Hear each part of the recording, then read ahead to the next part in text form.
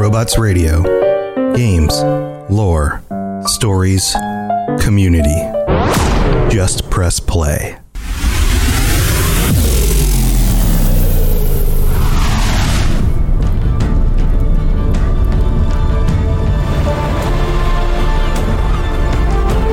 Welcome to the Elder Scrolls Lorecast, the podcast where we explore the amazing universe of the Elder Scrolls.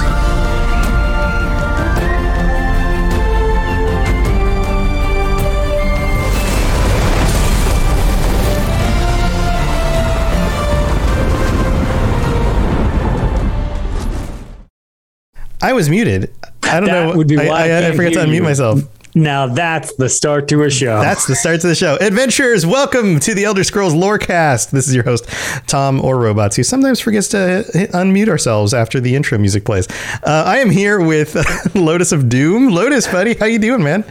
I'm great. I'm currently unmuted. So hey, we can hear each other. Yeah, well, I was going to say, we got 50% firing on all cylinders right now. 50% of the time, we fire on all cylinders 100% of the time. That didn't even come out right. Love it. Yes. Seamless. Perfect. All right. Crushed it. I'm so excited to be back doing this.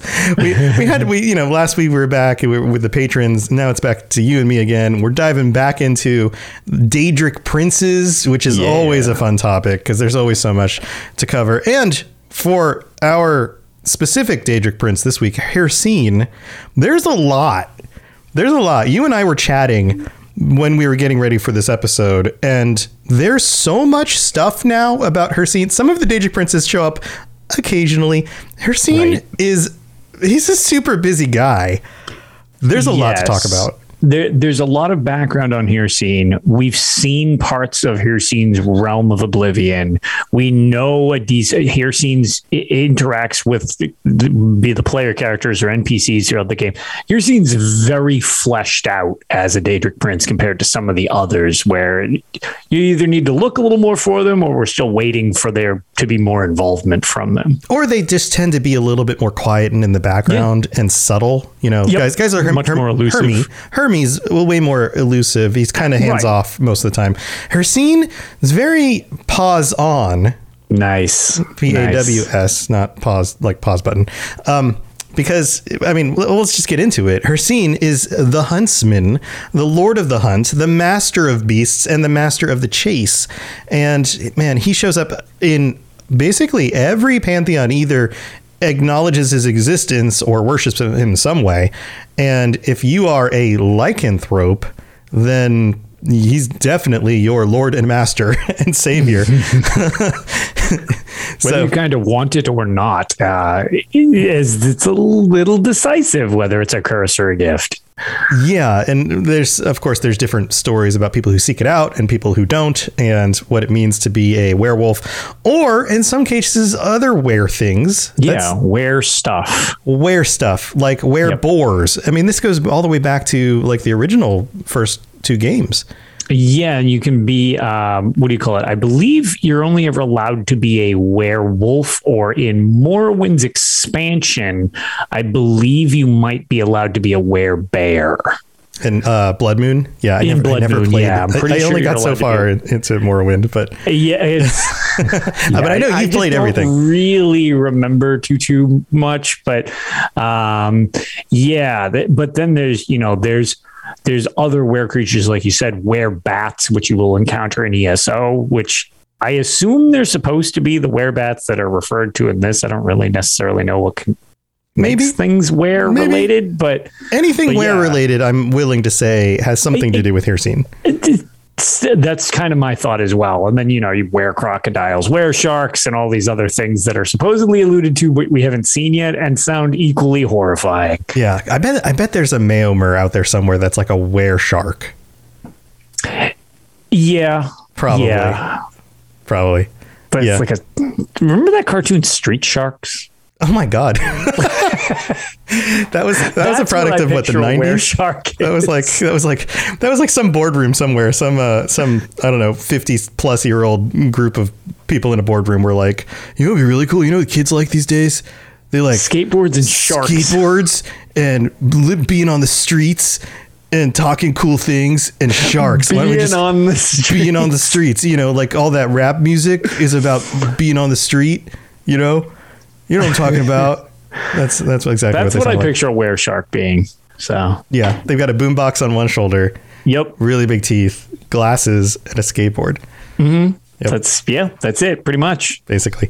So anyway, Hircine is the basically lord of all the were things, all the were creatures. And in most of the time, well, I don't know if we can say most of the time, a lot of the time, that is something that is sought out by people. A lot of time it's just a disease. And then people contract this, were problem and have to deal with it. Some people like it. Some people don't. We've got the companions, for example, from Skyrim, who are very big on the whole idea that they're werewolves. That's part of their identity. They like the fact that gives them power. And, right. And this also ties into what happens when you die. And you and I talk about this a lot. The Daedric princes have a reason for meddling with mortals, and it seems that a lot of the time it's because they want to bring them to their realm of oblivion, or at least their souls to their realm of oblivion. And Hircine's specific realm is called the Hunting Grounds, and we've seen it. We've been there. It's full of all sorts of creatures. There's a lot we can go into with the Hunting Grounds. Yes.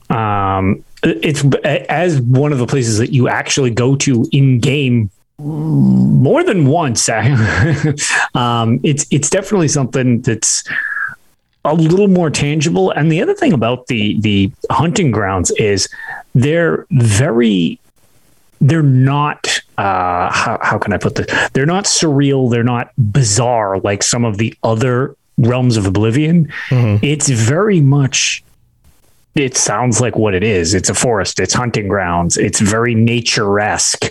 They get a little odd at points in ESO.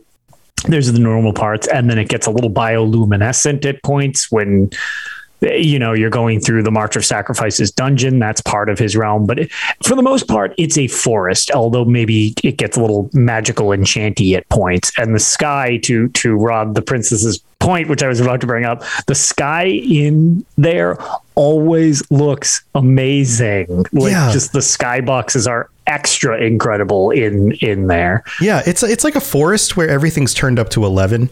Yeah. There's a bunch of creatures who are in this forest, things like werebears and wild cattle and even unicorns.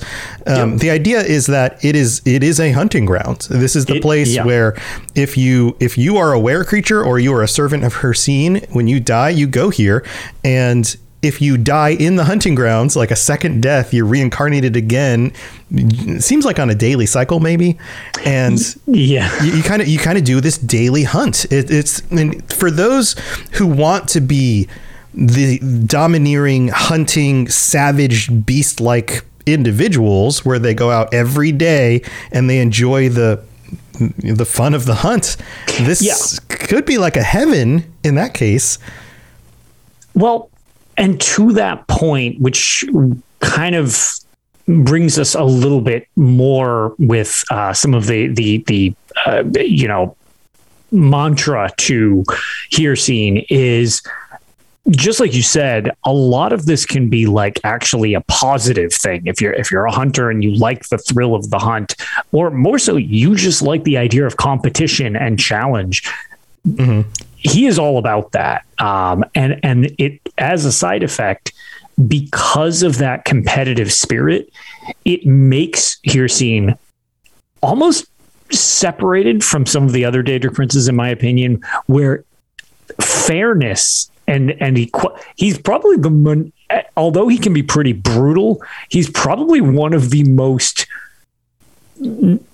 honorable, noble, like just not evil Daedra of all of them. Like, it's like he has his thing, and as long as you play by the rules of his thing, like he will respect everything. The results. Is literally a game to him. Right.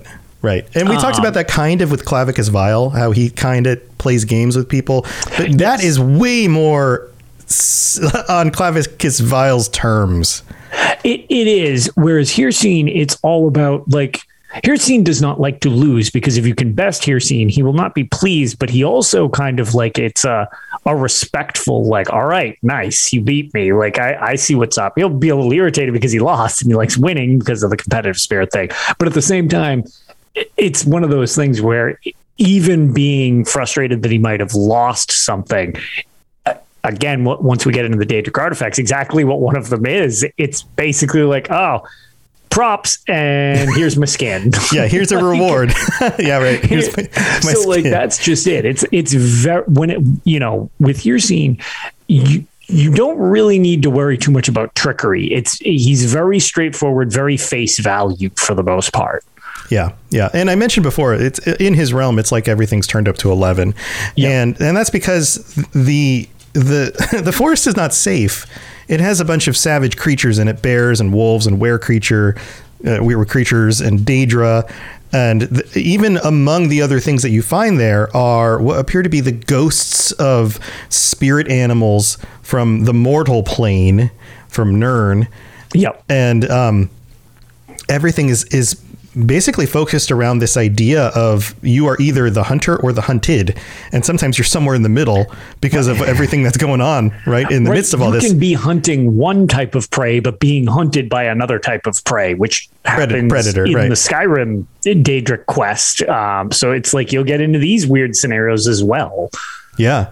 Yeah. And so it's interesting. If that's your thing, then you're cool with that. And if you get killed during the hunt, then you get resurrected for the next cycle and then you go on with it. Now, everything in the hunting grounds is also, again, raised to 11 because everything's bigger. These creatures are huge. They're not just like, regular wolves and bears and even the Daedra themselves. The kinds of creatures he has in his realm are all just like, I mean, this is the challenge. Right. This is like hard mode for your hunter. Pretty much. Yeah. So he definitely controls this. And then every night he comes out and does his thing and brings out his werewolves, and he and his werewolves go on the hunt as well once night falls. Sure. And then that resets the cycle. Once the night is over, everything kind of resets the next day, or at least it seems to. That's the feeling I get from it. That's something I kind of always got the feel of as well. Yeah, I would agree with that. Yeah. So, I mean, there's a little bit more to it. You can play through parts of in the games. You can actually get into the his realm, it's the hunting grounds specifically. And there's different looks during the days and different locations and a little bit of other stuff going on here. Every realm is a little bit more complex than just, you can just boil it down to it's a forest. But like you said, there's some different places. One thing that it's kind of funny when we were trying to think of, like, as we had mentioned, there's a lot to Hircine, and I was trying to think of anything that might be useful to specifically bring up. And I actually completely overlooked this and just brought it back up because it's from one of the abstract in the series. But his realm, which is funny because we have mentioned the hunting and like the forest type of deal before. Well, not even before, because it was kind of simultaneous because Battlespire came out after Daggerfall, which was where Hircine kind of first was introduced, existed type of deal.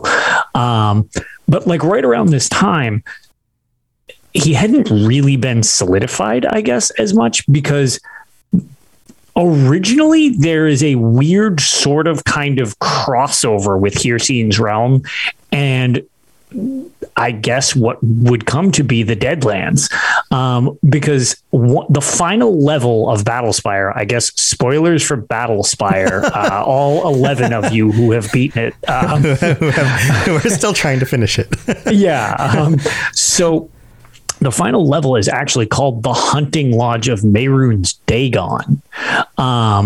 And prior to that, and we'll address the artifacts later on when we get to his artifacts, but prior to getting to the Hunting Lodge, you need to collect artifacts, which will then become artifacts for Hircine. However, they're not related to Hircine yet when they're introduced in Battlespire.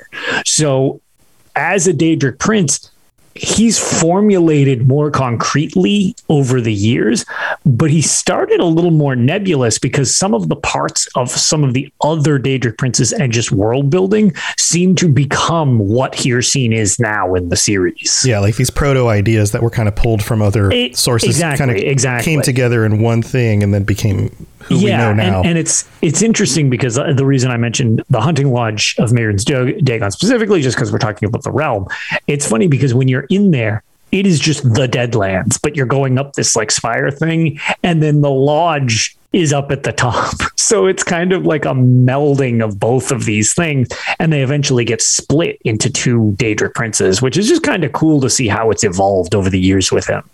Yeah, that's cool. That's really cool because a lot of people don't ever go back and play those old games, or at least don't play all the way through. Like they might boot them up to try them. This is literally the final level of the game. So you got to be dedicated or really messed up. That's really cool. Now, one of the things that we have more info on now, since the last time I did an episode on Hircine, are the aspects of Hircine, and that's due to an expansion to ESO that wasn't out three years ago when I originally talked about Hircine. So there are a lot of things. We might end up doing some other episodes in the future where we get into the worship of Hircine from different cultures and some of the things that happened during different eras of the world and that kind of thing. But for today's episode, I thought it'd be really cool to talk on some of these aspects. So, and this comes from the Markarth DLC or expansion or whatever they want to call it to the Skyrim expansion. I believe it was referred to as a DLC. Yeah. For that one, it's the fourth quarter DLC was Markarth, but this is what we'll be referencing a lot for this. So if that's something you haven't done yet, definitely check out that expansion. Yeah. So according to what we learned there, the Reach folk, the people who live in the Reach, which we didn't, one or two or three episodes on Reachmen, but they believe that there are 5 aspects of Hircine, and each is worthy of its own reverence. They kind of worship these.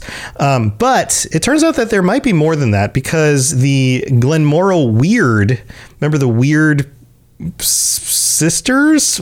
The W-Y-R-D, not weird as in like that's weird. Right. These like nature worshippers also worship the owl aspect. So that's one of them. So we'll go through and highlight some of these. So there's Alrebeg, who is known as the hunter in the aspect of guile. So he bears the spear of bitter mercy, which we'll talk about later. When he manifests, on occasion he wields the spear of the hunter. He comes to Nirn to hunt new prey or to bring prey native to the hunting grounds to the mortal plane. If he arrives without prey, then he has come to select a hare in his next hunt, which you don't want to be. Worshippers invoke Alrebeg's, I'm going to mess up all these names, it happens when praying for the bountiful hunt. So I feel like you wanted to chime in with something. No, you're good. Continue. Okay. Then there's Storibeg, Storih. That seems good. Beg, the man beast, skin changer, skin shaper, king of wolves, wolf aspect of Hircine, wolf that craved the sky, wolf with the Daedric howl aspect of speed.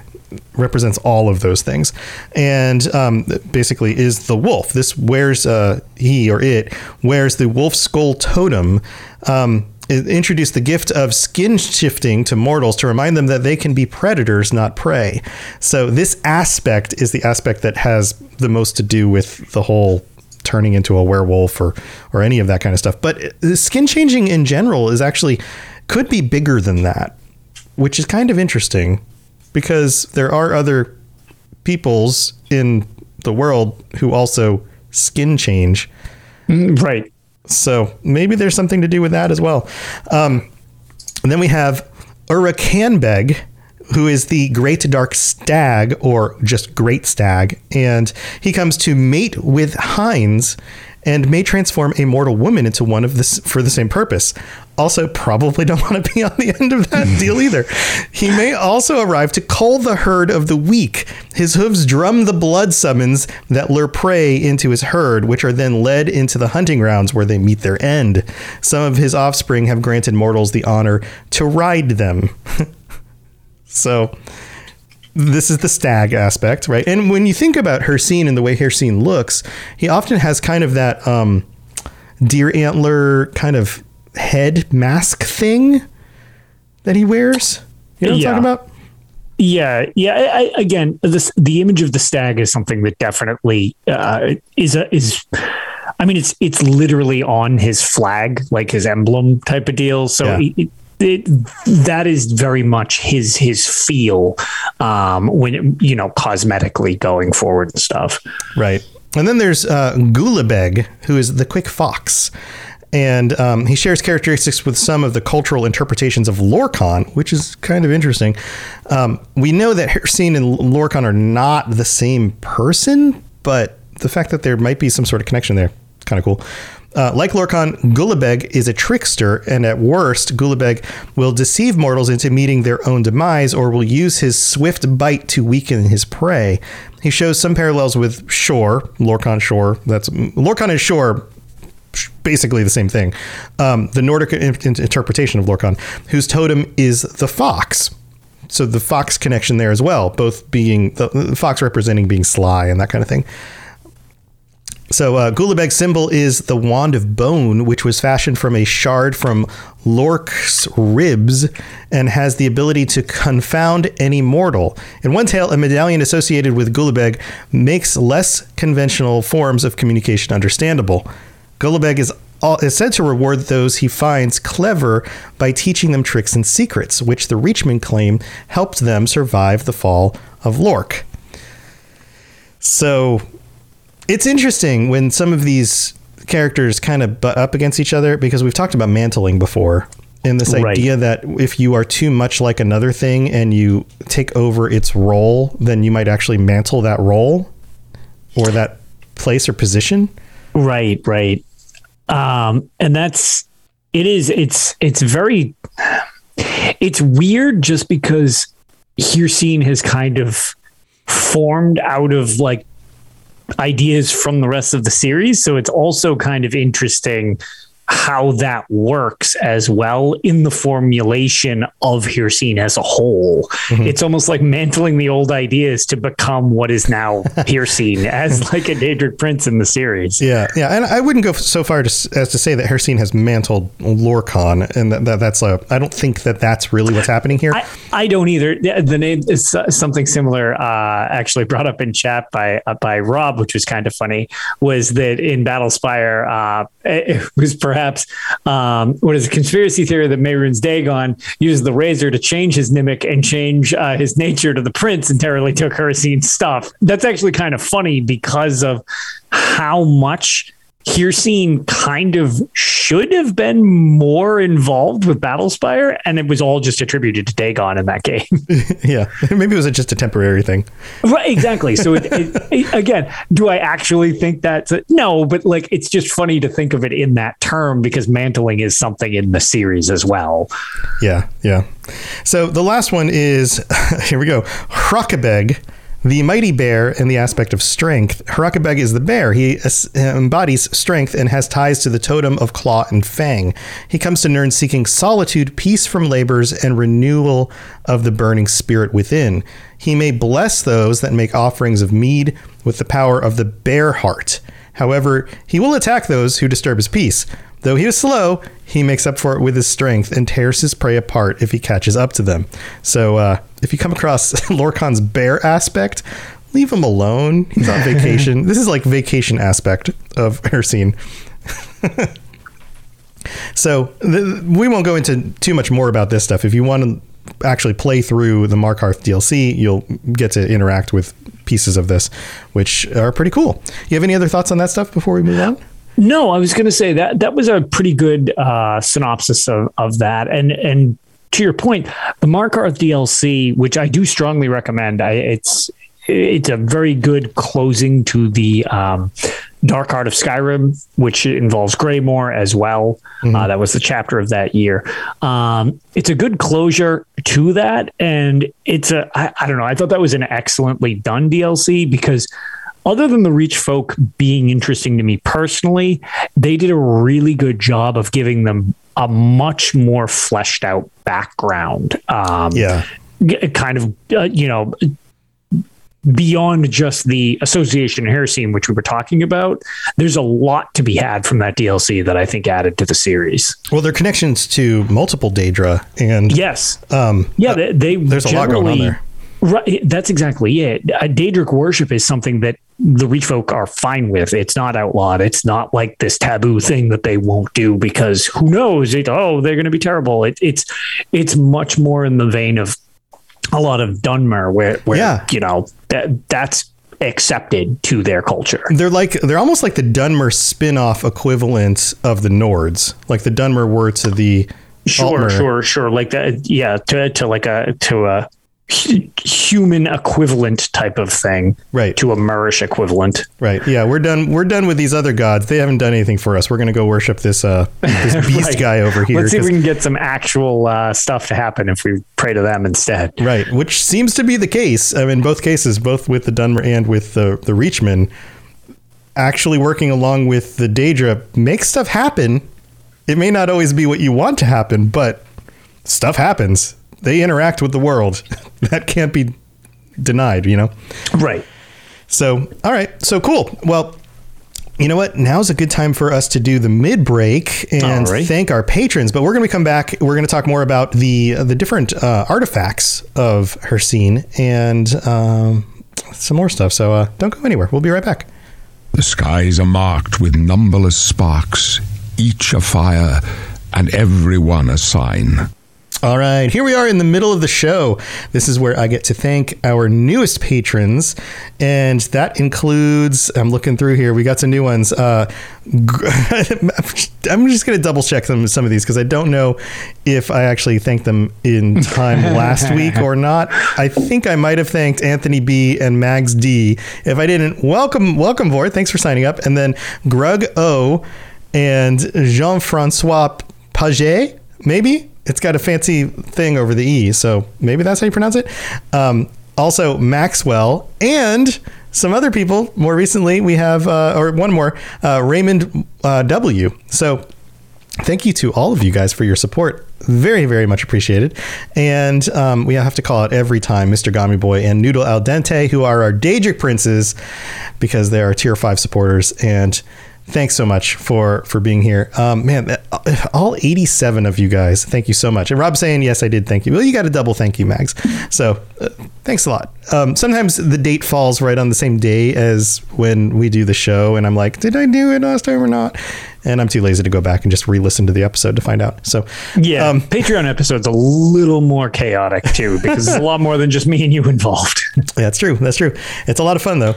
But if we're helping you get through your workday, your workout, your drive to work, your understanding of the games and your enjoyment of them, or anything else, then go to patreon.com/Elder Scrolls Lorecast and check out the different tiers. You can get ad-free episodes. You can join us on future episodes of the show. You can get t-shirts, and the t-shirts are all designed around the Daedric princes, all sorts of cool stuff. So go check that out. And we just love your support. Also, another way to help us out would be to leave a rating and review on Apple Podcasts, which we don't have any new ones this week, but thank you to everybody who takes the time to leave a rating. And if you do leave a review with some words, I will read it out in the future. And then also you can leave ratings on Spotify if you listen there. Or if you have an account for either of those and you just want to go out of your way to just drop a rating or a review in there, even if that's not your main place where you listen to the show, that's also extremely helpful. So thank you to everybody who does that. All right, that's all we got for the mid-break this week. Let's get on with the rest of the show. Yes, you're entirely brilliant. Conquering madness and all that. Blah, blah, blah, blah, blah. All right. So, Lotus, Hircine's got a few artifacts, huh? Hircine does have a few artifacts. We are the best with words. We're so good. If it's a good thing podcasting doesn't require us to know how to speak very well. Yeah. You know what? I bet if we recorded this not at the end of the day, like late at night, well, it's not that might late, help. But the amount of times that I have enough time to eat, shower, and then sit down so that we can record are more than I would like to admit. So. Yeah, it's already been a long day by the time we're doing this. So thank you to everybody who puts up with our terrible speaking. Little mumbliness. What do you call it? Yeah. So Hircine definitely does. And yet again, I'm going to do a couple Battle Spire polls as we go through this, because some of these are not always Hircines, or they become Hircines. There's actually a few that get a little weird. So, all right. Well, why don't you throw one out there? Which one do you want to talk about first? Why don't we start with, we'll kick things off with the Savior's Hide. Okay. That's probably the most well-known. Yeah, and kind of gross, but yes. And gross. Yeah, definitely gross. Do we want to talk about the well-known version, or do you want me to just do the weird link to Battle Spire? Well, let's start with the well-known one, and then we can get weird. Do the weird divergent? Yeah. All right, sounds good. So the Savior's Hide is also known as the Scourge of the Oathbreaker, and also known as Hircine's Hide. Because it is Hircine. Because it's literally his hide. Hircine's hide. The Savior's Hide once referred to a full set of an armor known as the Armor of the Savior's Hide. It included boots, a cuirass, gauntlets, greaves, helmet, and pauldrons. Over time, the term Savior's Hide would become predominantly used to refer to the cuirass of the Savior's Hide, so just the chest piece. And the rest of the armor set have not been seen since the Third Era 399. So I guess it's been a little while if we're up to date with things that happened in Skyrim. And specifically, this makes you resistant to magic. You basically put on Hircine's skin and you're protected from magic. Ta-da. Right? Ta-da. There you go. Yep, doing it.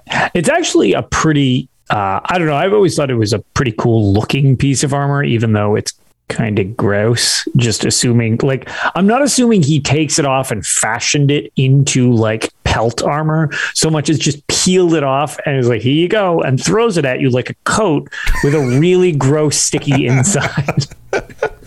Oh man, I bet it's warm too.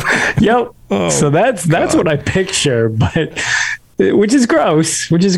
But yeah, in game, I was going to say it's definitely pretty neat. There's obviously the well-known Skyrim quest where you can get it. And actually, there's a way that you can do both choices and get the Savior's Hide if you're very, very careful on your decision-making during that quest. Cool. Yeah.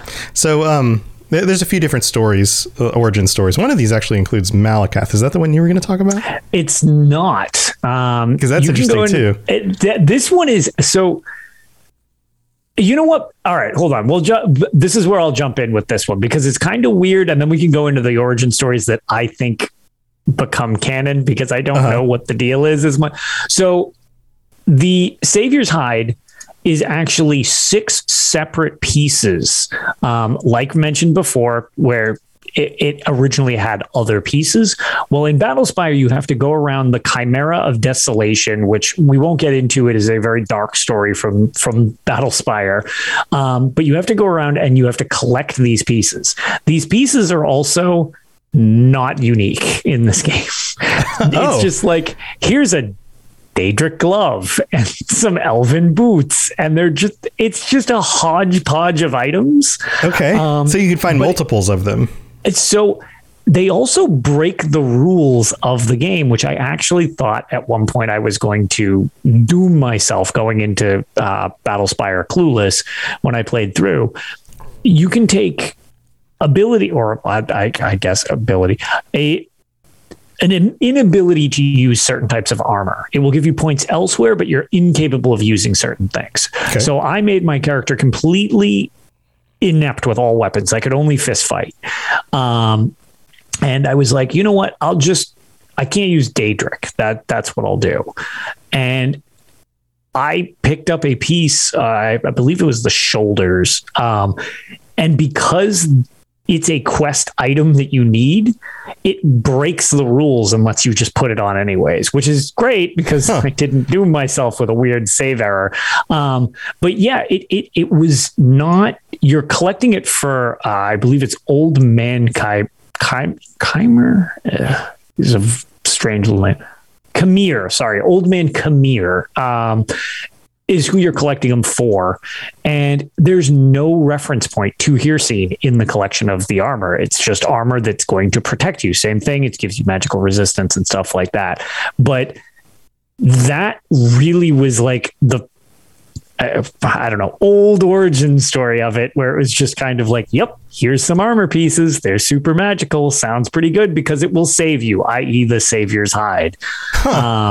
And then it seemed like it became, which we can go into now, a little more of, you know, how the origin stories make a little more sense than an old man in a lost village. Right. So the most well-known tale is the one where it's a reward to the first mortal who escaped the hunting grounds. And this is the one where you're talking about where Hircine basically peeled off his own hide and gave it to him as a reward. Super gross. Super gross. Another theory claims that it was actually sewn from the hide of a werewolf by Hircine. But then there's the one about Malakath. And this story comes from a book called Tal. We're so good at names today. Tal Morag Kerr's Researches. And this book was from Morrowind and then also shows up in Elder Scrolls Online because they like to pull in all the old books from all the other stuff. And basically, it details a few different things, but there's one place where it talks about the armor of the Savior's Hide specifically. And it says here, created by the Daedric Lord Malakath, this armor has the marvelous property of turning the blow of an oath breaker.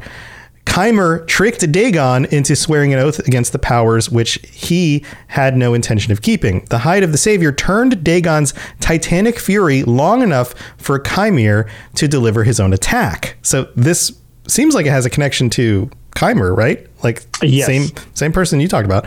Yep. An incantation invoked upon Dagon's protonymic. So incantatory true name is what that means. So all right. So good. This does tie in a little bit more. Yeah. Yep. Unfortunately, like many of Malakath's gifts, the armor is a mixed blessing. It also makes its wearer exceptionally vulnerable to magic attacks. So one should only wear it for particular occasions. So which is funny because in game, you also like, it's way better than any of my armor. Like it's just straight up like it. Because of being made of a hodgepodge of materials, it's like, oh yeah, it's got the magic part, but it just straight up is better and protected me way better than my like actual gear. So its detriment did not matter whatsoever. It seems like it might actually even be either an inaccuracy that was accidentally put in there or something, because it seems like the actual item itself in the game might still protect you from magic, right? Even though the lore claims it won't. Yeah, because that's what I was going to say. Like in game, it absolutely does, but that's the benefit of like I have Daedric, I have Dwemer, I have like these armor or these material types of armor in the coding of the game work like this. Yeah. So without some type of extra thing that they would put on, it wouldn't work. It would just outright be better, even if they didn't mean to be better. Right. All right. Well, let's move on to another one. Which one do you want to cover next? Why don't we? This one's pretty simple. So why don't we do the Ring of Hircine next? Because the Spear of Bitter Mercy and the Spear of the Hunter, to a lesser extent, that one's another really good one where it's going to have some weird tie-in stuff and evolution. Sure. Okay. So let's do, the Ring of Hircine, also known as Hircine's Ring or the Hircine Ring, is a Daedric artifact created by, of course, Hircine himself. In appearance, it is usually an engraved metallic ring showing the head of a wolf, although it has also been known to appear as a spiked leather buckler. That's a shield. Yeah. Not a ring, a shield. Two very different types of objects. Not the same thing. Not the same thing. The ring can temporarily give off the gift of lycanthropy to the wearer. So if you put this on, basically you can become a werewolf, and allows lycanthropes to control their transformation. So if you already are a werewolf, now you have full control over it, which some do, but a lot of them don't. Lycanthropes who possess the ring are not affected by the moons or by bloodlust and can change form at will. Hircine punishes those that did not legitimately earn the ring, stripping the ring from its ability to control transformations and instead make transformations unpredictable. For non-lycanthropes, the ring is often useless, although it has been known to extend the wearer's life and allow for transformation into a werewolf. The ring is known to affect werewolves and wereboars, and likely works on other lycanthropes as well. So, seems like a very useful item if you happen to be a werewolf, and if not, may or may not do things for you, depending on Hircine's mood at the time or the way the game was coded. Yeah. Right. So that's Hircine's ring.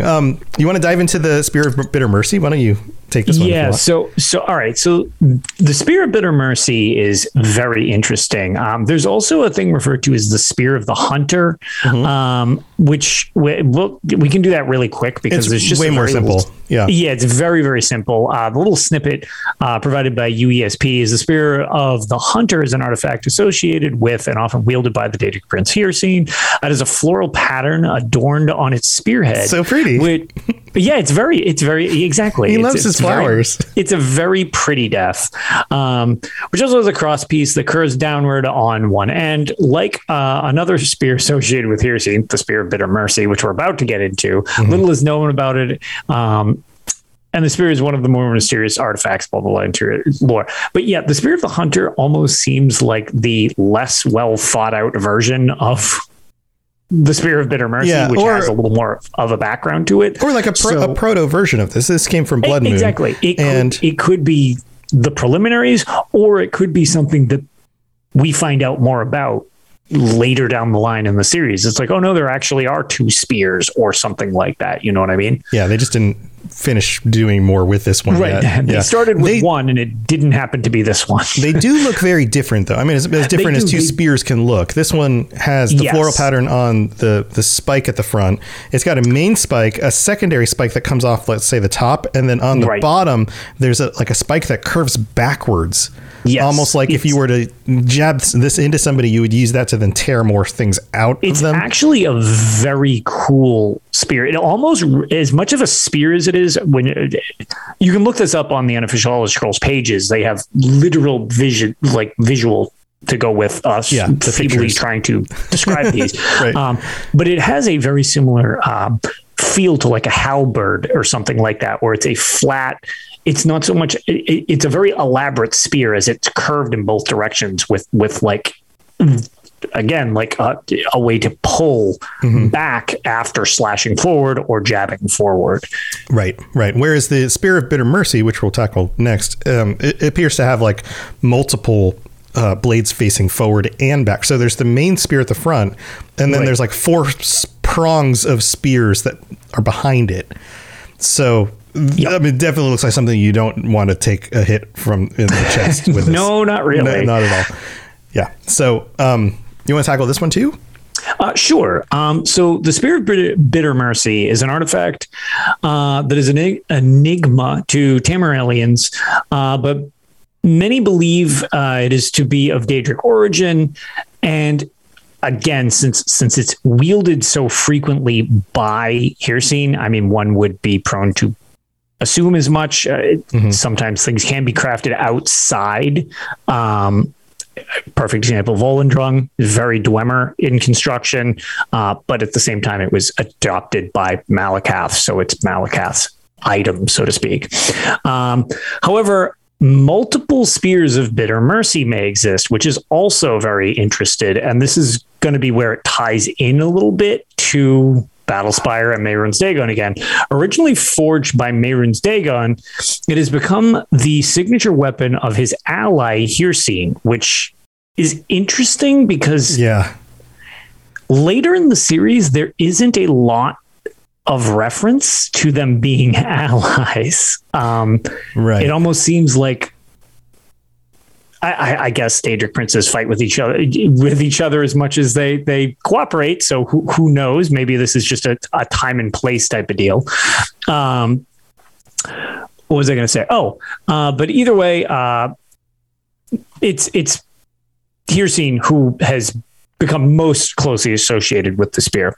One of his titles given to him was by the Reach folk is the spear with 5 points, which is like what I described before. So that's exactly it. If when they are, when they're describing, when they say the spear of 5 points, what they're actually describing most likely is the spear of bitter mercy. Right. There's a reference to at one point Sheogorath is actually also in control of the spear, but it seems as along with many things with Sheogorath, it was almost stolen for the sake of amusement and right. Most things associated with Sheogorath. However, this is the point that I'm glad that there's a specific part about this, which is the Battlespire reference that I really wanted to make reference to. Mm-hmm. Mehrunes Dagon imbued the spear with the power to use in the Ritual of Innocent Quarry, which is it's a quest / it's a literal temple found on the Chimera of Desolation, which is the 5th level. 5th level of Elder Scrolls Battlespire. This enchantment consists of a powerful and malevolent energies capable of instantly killing all but the high Daedric lords. That's pretty potent. That's pretty good. Yeah, yeah. That's pretty lethal. Thus, it is forbidden from being removed from the site of the Great Hunt, which, just as a side note, the Great Hunt takes place on this Chimera in Battlespire. That's what you basically get dropped into. You are one of the prey in that game, being hunted. And until you grab it, problems abound. The other side effect of this is it cannot be wielded by any mortals or immortals except those sanctified to the hunt and bound to its rules, because Dagon twisted his pact with Khmer, which is Old Man Khmer. This is his actual name. I didn't actually realize I said his full name. Gragan. Khmer Gragan. Interesting. An unsanctioned wearer of the armor of Savior's unsanctioned wearer of the armor of Savior's hide can also bear the spear, and the armor's enchantment offers protection against it.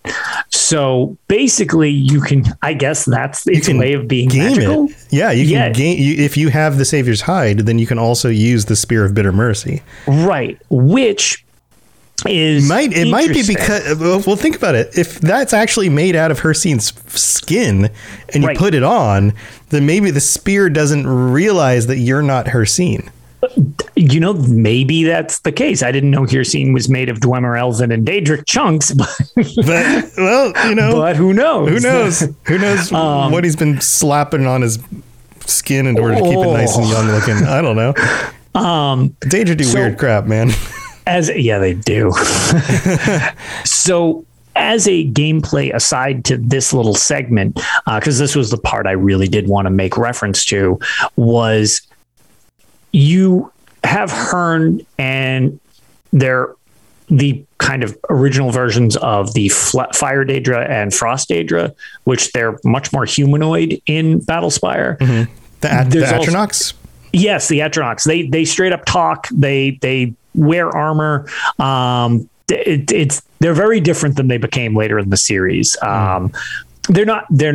They're aspects of flame and ice or whatever, I believe is the technical thing from the game, but it's kind of splitting hairs. But yeah, you're dropped in as prey in this whole scenario. And like it mentions, you grab the pieces that allows you to get the spear, because if you actually you can fight the underlings that are just kind of roaming around having fun torturing and murdering stuff, of course, but there are Hearns, which are another Daedric creature roaming around, and they just are straight up invincible to you until you get the Spear of Bitter Mercy. And then you're allowed to just one-shot them, which is super satisfying because that is a rough level. It is very large. And it's one of the few times I will say in gaming where I was really, really pumped when I got this thing, because it was like, this had better be as awesome as it seems like it is. And it totally is. You get to you lay waste to everybody with that thing. And it is really, really satisfying, because for anybody who's played Battlespire, it is a difficult game, to say the least. Yeah. But then all of a sudden you're on easy mode once you get this thing. When you get that thing, it's because, again, you're terrified of these invincible creatures, and it actually does give you that power back. When you find them, you just one little swing and it's deletion. So yeah, it's a very cool artifact, and it's almost like an artifact that might be known with Hircine, but it almost seems like it bounces around so much. It's looking for a real owner as opposed to really being his. Well, one of the possibilities is that it was forged by Mehrunes Dagon and has now come into Hircine's possession, and he's kind of claimed it. Or there are multiple of them. So it could be very foggy here or a combination of all of those. Right. Was there an original and then copies were made? What's actually going on with that? Now, this also connects to the Reachman. So according to the Reachman myth, Hircine wields the Spear of Bitter Mercy, when he takes on the aspect of Alrebeg, the hunter, who we mentioned before. It is one of the symbols of the 5 aspects, and another 4 being totems of Hircine, composed of 3 artifacts, and the totem of Claw and Fang, which we're going to talk about in a second. Yep. The weapon grants its wielder a magical shield, as well as the ability to summon Storm Atronachs. So in this version of the spear, it does this, right? It's totally different from before. Right. So is it the same spear? Maybe it is. Who knows? Maybe it just got different enchantments over time. In appearance, it is a metallic spear, usually with 2 or 4 protruding prongs surrounding the central spearhead. So even the shape and the look of it has changed. Right. It is sometimes emblazoned with Daedric Hecam sigils, representing the letter H for Hircine. Much like other artifacts associated with Hircine, it rejects a user who is unworthy to wield it. So in this version of the myth, this is the way the spear works. But again, is that because things changed with time? Is it because each of the games just kind of revised what the thing actually did just for gameplay reasons? Who really knows? Right. So then we have totems. So there is the totem of Claw and Fang, which is a religious artifact to the Reach folk and the Skull, and is a necklace that is decorated with the claws and fangs of a great bear. Actually looks pretty cool. You've got next to the little claws and fangs hanging down, right? The Reach clans believe it is the symbol of Crocabeg, Hircine's bear aspect. So this specifically represents Hircine on vacation. It is one of the symbols of the 5 aspects, and of course, like we talked about before, the other 4 being the Spear of Bitter Mercy, and then the 3 other totems, which we'll mention in a second. The Skull associate it with the Spirit Bear, which they summon by invoking powerful nature magic with the totem, which is then tracked down and killed by the Skull to please the Allmaker during the Ristag, which is one of their big events. So now, is this connected with a Spirit Bear, or is that Spirit Bear also Hircine? Are they one and the same? Right. Was Hircine on vacation and showed up for the Skull, and they were like, "Oh, Spirit Bear is here," and Hircine's like, crap. All right, I'll do the thing. Oh no. Yeah. How does that play into it? Who really knows? And then there are the other totems of Hircine, which of course are ancient artifacts predating men's ability to write, speak, or properly think. According to this article, they are just 3 of the symbols of the 5 aspects. Of course, the other 2 were the Spear of Bitter Mercy and the Totem of Claw and Fang. The Wolf Skull Totem, also known as the Totem of Fear, is an engraved and feathered wolf skull that is said to have been used by shamans in blood ceremonies to create lycanthropes. It augments a werewolf's presence, making people cower in fear, save for those that have caught a glimpse of Hircine's face. I don't know about you, but in the presence of any werewolf, I would probably be cowering in fear. That's not really high on my list of things to want to encounter. Right? So I can't see myself being like, this is totally fine and not unnerving whatsoever. That thing doesn't have a high percentage chance of just killing everything in front of it, including myself. Instantly. Yeah. Right. It is said to be worn by Storibeg, the man beast, the wolf aspect of Hircine, whom, similar to his wolf skull totem, is credited among the Reachmen with introducing the gift of skin shifting to mortals. And we talked about that before. Yep. Then there's Arikenbeg, who we mentioned, the stag aspect of Hircine, with whose hooves beat the blood summons that lure prey into his herd, which are then led to the hunting grounds. We talked about that before, right? And so Urikenbeg. I'm probably totally maiming that name. It's Urikenbeg, maybe. Is Urikenbeg sounds fine to me. Is represented through the totem of the Brotherhood, a mundane drum whose beating does the blood call, which allows the summoning of pact members, or the calling of prey to hunt. So not only does the stag draw in the prey, it then has this totem which also draws the pack to come hunt the prey. So the two are like just kind of inherently entwined there. Then there's Gulabeg symbol, the wand of bone, which is also known as the totem of the hunt, which was fashioned from a shard from Lork's ribs and has the ability to confound any mortal. It was used as a medicinal wand in an ancient brotherhood and is believed to heighten a lycanthrope's sight and smell, making it hard for a prey to flee. Again, don't they already have like total awesome... It seems like they have enough bonuses, but just specifically with that one that I find that it's funny that it's like it heightens the senses of the hunter and the mortal gets confused at the same. Like right. How many? I right. feel like that's you're totally screwed. You have too many buffs. Yeah, somebody nerf this. Yeah. Not only do you not even know where to go to get away, but the things will definitely find you no matter where you go anyway. Exactly. So good luck. And for every time we've mentioned Lork, Lorkh, this episode, that is the Reachman's version of Lorkhan. Right. So think of it as regional dialogue for Lorkhan. Yeah, usually when a name sounds very similar, it's just one group's version of that same thing. Right. Usually. So the other thing here is that if this was actually fashioned from one of Lork's ribs, that's pretty freaking amazing. I mean, is this like real world totems and things where we're like, oh, this is the hand of Saint Larry, and it's been in this. I don't think there was a Saint Larry, but it's been in this good old Saint Larry. It's been in this temple in the middle of the desert in Spain since 450 BC, or whatever. I don't know. I'm just making crap up. But is this like that where they just found a rib and they were just like, we'll call this the totem of the hunt? Yeah, it's like perfect. This has got to be Lork's rib. Right. Or is there just a deeper connection here? Because we talked about the fox symbol, the connection to Lorkhan, maybe claiming a piece of Lorkhan's body was something Hircine did at one point. Kind of. Who knows? We know Lorkhan had a heart. Right. So it's like that would lead you to believe that there's more Lorkhan floating around potentially. Everyone's got Lorkhan for everybody. Just grabbing chunks of Lorkhan. I got Lorkhan's fingernail. That's cool. Yep. I got a butt hair. Awesome. Yeah. What's the butt hair do? I don't know yet, but. But I don't think I want to keep it near the food. I'm just going to pass it down to my children. It's staying in the family.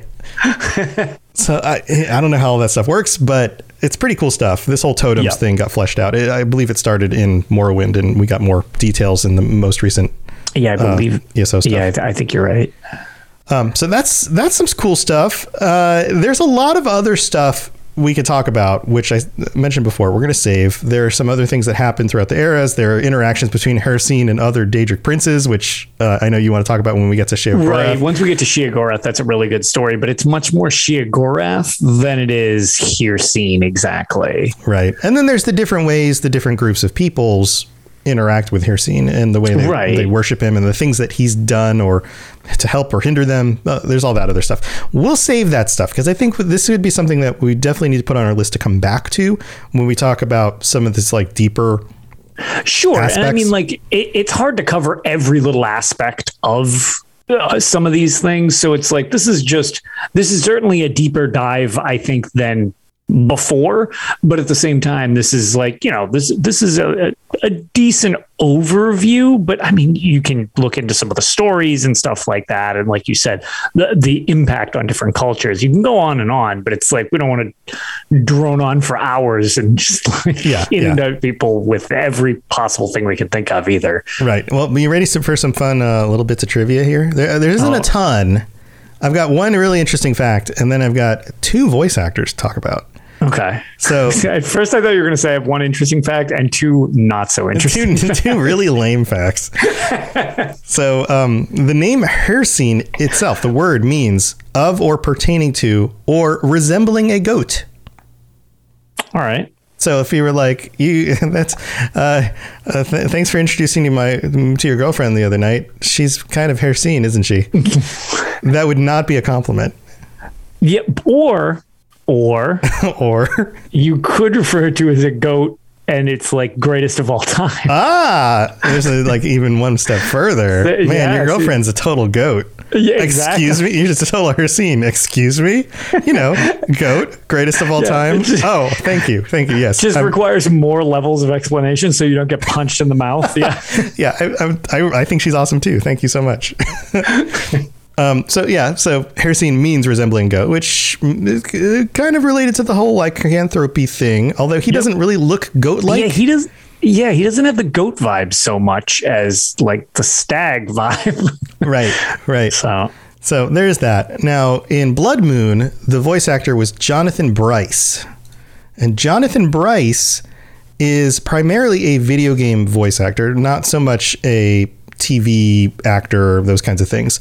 Okay. And hasn't done a whole lot in the last decade or so, but was acted in a few different, actually was a production assistant for a few different shows. And then before that, a voice actor up until about 2007. So I guess maybe he's just not in the industry anymore. But maybe most of what he has done is Elder Scrolls stuff. So miscellaneous characters, male Argonians, Khajiits, Nords. This is in Morrowind, and then in Blood Moon, he's Hircine. And he's also coursed Wind Eye and Tharstan Heartfang, if you remember those. And then also, the other games that he's most recognized for are Star Trek games. So Star Trek Legacy and Star Trek Conquest. Again, these games are now 15 years old, because this was like 2006, 2007. I'm aging away as we speak. Yeah, so there's that. But the other voice actor who is now currently doing Hircine, I would admit, the current Hircine. The current one is Craig Sechler or Sechler. I don't know if it's a CH, so I don't know how to pronounce that. But Craig seems to have been doing a whole bunch of different things: voice acting, narration, all sorts of stuff. So most recently is the narrator for Nova, the TV show. I was about to say the TV show. Yeah, the docuseries. Yeah, Nova was pretty. So Hircine, pretty legit. Yeah, I was going to say, so Hircine narrates Nova. Interesting. I didn't realize that. Yep. Also the narrator in Return to the Moon, and was the narrator on the TV series Drain the Oceans Deep Dive. So it's like he does a lot of these like nature-y, science-y kinds of shows. The Pacific War in Color, also voices and probably narrator for. But then you have the video game stuff, which actually wasn't a whole lot, but a pretty regular staple for Bethesda games. Skyrim, Fallout 3, Broken Steel is Mr. Stiggs. In regular Fallout 3, Butch, Deloria, Harkness, and Billy Creel. So if you remember those characters. Huh. Okay. Yeah. A couple of them, a few of that doesn't sound familiar, but interesting. Yep. In Skyrim, Gallus Desidenius, Periite, and Hircine. Oh. And then, let's see. In the Shivering Isles expansion to Elder Scrolls 4 was Count Syrian, Errol, and Hallian. Which I don't remember by name. I'll have to play that again. Yeah, I don't remember where they're placed. Mm-hmm. For some reason, I think the Count is from Mania, but I'm not entirely sure of that. Like the Mania side. Yeah, it might be. I think it was a Duchess on Dementia's side. I don't know. It's been a while, so I could be remembering that incredibly wrong. And then in regular Elder Scrolls 4 Oblivion, the High Chancellor Akato, Falkar, and Alval Uvani. If you remember those characters. So voiced many different characters across Elder Scrolls. And then before that, just a lot of different acting credits, and has been in the industry since 1959. Holy crap. Yeah. Mario Galovin was a TV movie, and he was somebody named Trotolo. I don't know. Of course. I don't know. How could I forget? He was 8 years old at this point, so has been acting, I guess, since then. So this is just his whole life. His whole life, yeah. Acting, voice acting, narration, a bunch of stuff. So interesting, because a lot of these people that we talk about, they have a long series of like video game credits, and then they might have some other stuff. He has lots of other stuff, and then occasionally does video games. Right. He's all over the place in media. Yeah. Yeah. So cool stuff. I always like digging into who the character voices are. And yeah, kind of I enjoy that too, because some of the out of lore stuff I think is also interesting sometimes, where it's just like, oh, why did this come about? Or who is this that actually does this person? Yeah. So I think that's all we're covering for Hircine today. But there's lots of other stuff. Hircine's been doing stuff in the lore since the first era, probably before that, Merithic era. There's some rumblings. The second era, of course, with Elder Scrolls Online, and then of course all the events from Oblivion and Skyrim and Morrowind. Which, and as a series, it's always adding more. That's the benefit of a still active series. Yeah, I mean, there's a lot more about him in the 3 years now since I originally did an episode about Hircine, especially this whole aspects thing that's really come out and is different. And I also find that kind of interesting because I'm trying to think, are there other Daedric princes that have aspects in this way? There are some that represent themselves differently. Sure. But this specific, it's like there's 6 different sides to his personality or aspects that he manifests as, which seems complex and interesting. But it also makes you wonder if he's some sort of amalgamation of other things that all came together into one being. Sure, which is interesting because, I guess kind of almost that kind of leans a little bit into the fact that some of his things have sort of formed out of other things. So maybe that's part of it. And actually, as Rob the Prince has brought up, the good Daedra, technically they have their anticipations, which is a little different, but I totally get that. The other thing, which we haven't gotten to, I was going to say, there's Jigalag and Shao who split. Right. But they're not really aspects so much as... No, now they've kind of been torn apart, but there is the aspect of mania and dementia, which is... We'll get into obviously much more Sheogorath. The other one I think will be interesting is when we tackle Mehrunes Dagon, the ally in this situation, as referred to from here. So, yeah, I was going to say big quotes on ally there, but we actually found with the Gates of Oblivion last year, and we were we got sent those coins type of thing. Yeah. And there were the different aspects of Mehrunes Dagon, where it was his ambition, his destruction. And ironically, creation is a thing with him. It's similar lesser to known, Siwa in the Hindu. Yeah. Yes. Exactly. This idea that you have to destroy in order to recreate something. To recreate. New. Exactly. Yeah. So there's that. So it'll be interesting as we keep going to see if anybody else mimics this idea of the parts that make up the whole, rather than just one, for lack of a better word, gimmick to the Daedric Prince. Yeah. Yeah, I enjoy it because it really fills it out some more. So, but that's what we got this week, guys. We'll be back next week with another Daedric Prince. We're going through alphabetically. Who's next on the line? Daedric Princes. I can't remember alphabetically which one comes next. Let's see. After Hircine is Jigalag. So maybe we tackle Jigalag and Sheogorath since they're so tied together, or we could skip over Sheogorath and go to Malakath. Interesting. We might need to leave this as a teaser because I know Jigalag isn't nearly as fleshed out, but Sheogorath is massively fleshed out. It's true. So maybe we do a little episode on Jigalag and just kind of cover that aspect of Sheogorath. I bet with a little work, we could probably find enough with Jigalag, but he's definitely not one of the most prominent princes, as he's on the brink of non-existence at points. Yeah. So there's also kind of that. That one might be interesting to see. It'll either be maybe a little shorter of an episode, or we might be able to find up enough on him and his connection to Sheogorath without going hog wild into Sheogorath territory, which is definitely wild and full of cheese. Yeah, exactly. Yeah. So we'll figure it out. We'll cover we'll cover one of these topics next week. Lotus, I know you've been doing some cool stuff. You want to share what else you've got going on? Yeah, I was going to say we are still recording Tales of Tamriel. I've continued to upload all the dungeon stories on Dungeon Tales, which I actually don't know if we've managed to do this since you did. Shout out to you because I love the artwork you made for my cover pages. You would be the one responsible for the cool cover art that I put over the very, very pretty screen, the thumbnails for all the videos.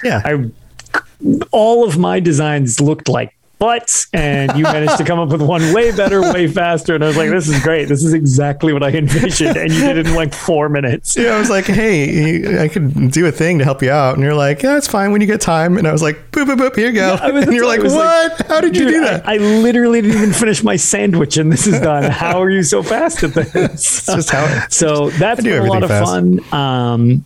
I was away at PAX East, which was why I was MIA the show before. And that was a lot of fun. I got to meet a lot of people. No Bethesda stuff or Xbox stuff there because it was still restricted. What do you call it? So that was the thing, man. It feels like catch-up wise, it's taken not ketchup like ketchup catsup, but like catching up wise. Right.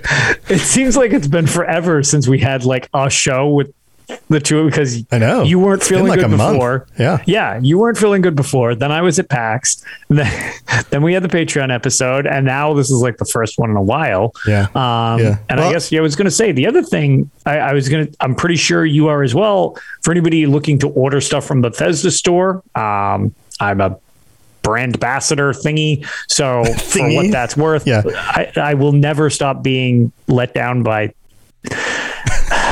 jargon like that. Oh my God. And the screen we're both brand ambassador. I don't mention this much on the shows because I'd rather have people support other content creators who really value it more. I've ever done, mainly because for anybody who watches the video version, my backdrop is the Bethesda gear store for the most part.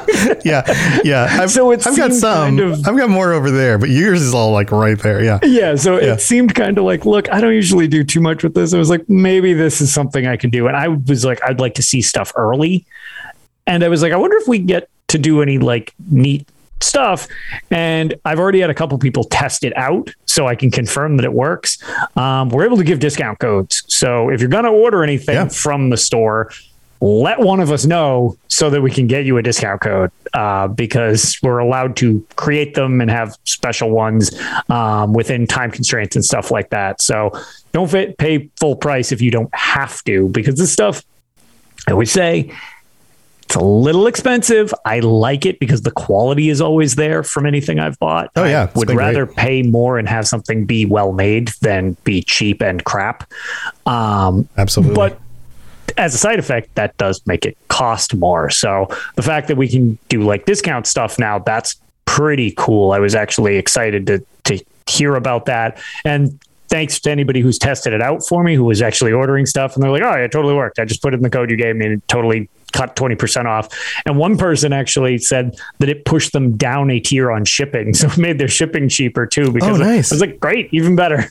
That's awesome. That's awesome. Yeah. If you're interested, use Lotus's code. I mean, you guys support the show through Patreon and I do a lot of things. I love the support, but there are a lot of creators out there who are like trying to get their streams up and going, or Lotus who does this on the side. It puts a lot of work into his videos and things. I'd rather that, like the little bit you get from supporting a creator through using their codes and stuff. I'd rather that go to other people.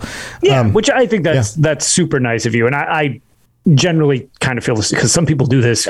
You do this as a living. I do this as a hobby. So like, that's the thing. Like a lot of times where it's like, oh, I can do this, and that. It's like, I super appreciate that's awesome. But if somebody else could use it to get by, that might be a little more important. So I also totally get that too. But it's cool stuff. Yeah. Go check out what's on the store. It's very cool stuff. Anything you guys like. Well, cool, man. Anything else? No, I think that's everything. Just excited for the new chapter incoming of High Isle. Much excitement. And the big Microsoft Bethesda showcase is on June 12th. That's also interesting because I assume that we'll get some Starfield actual stuff concretely. I would expect so. I mean, that's been their habit. Is the June showcase, whether that's E3 or their own thing, before the launch of a big game, is usually where we get actual gameplay and more details, and then we get like a summer of cool promotions and videos and all sorts of stuff that hypes us up for the game launch.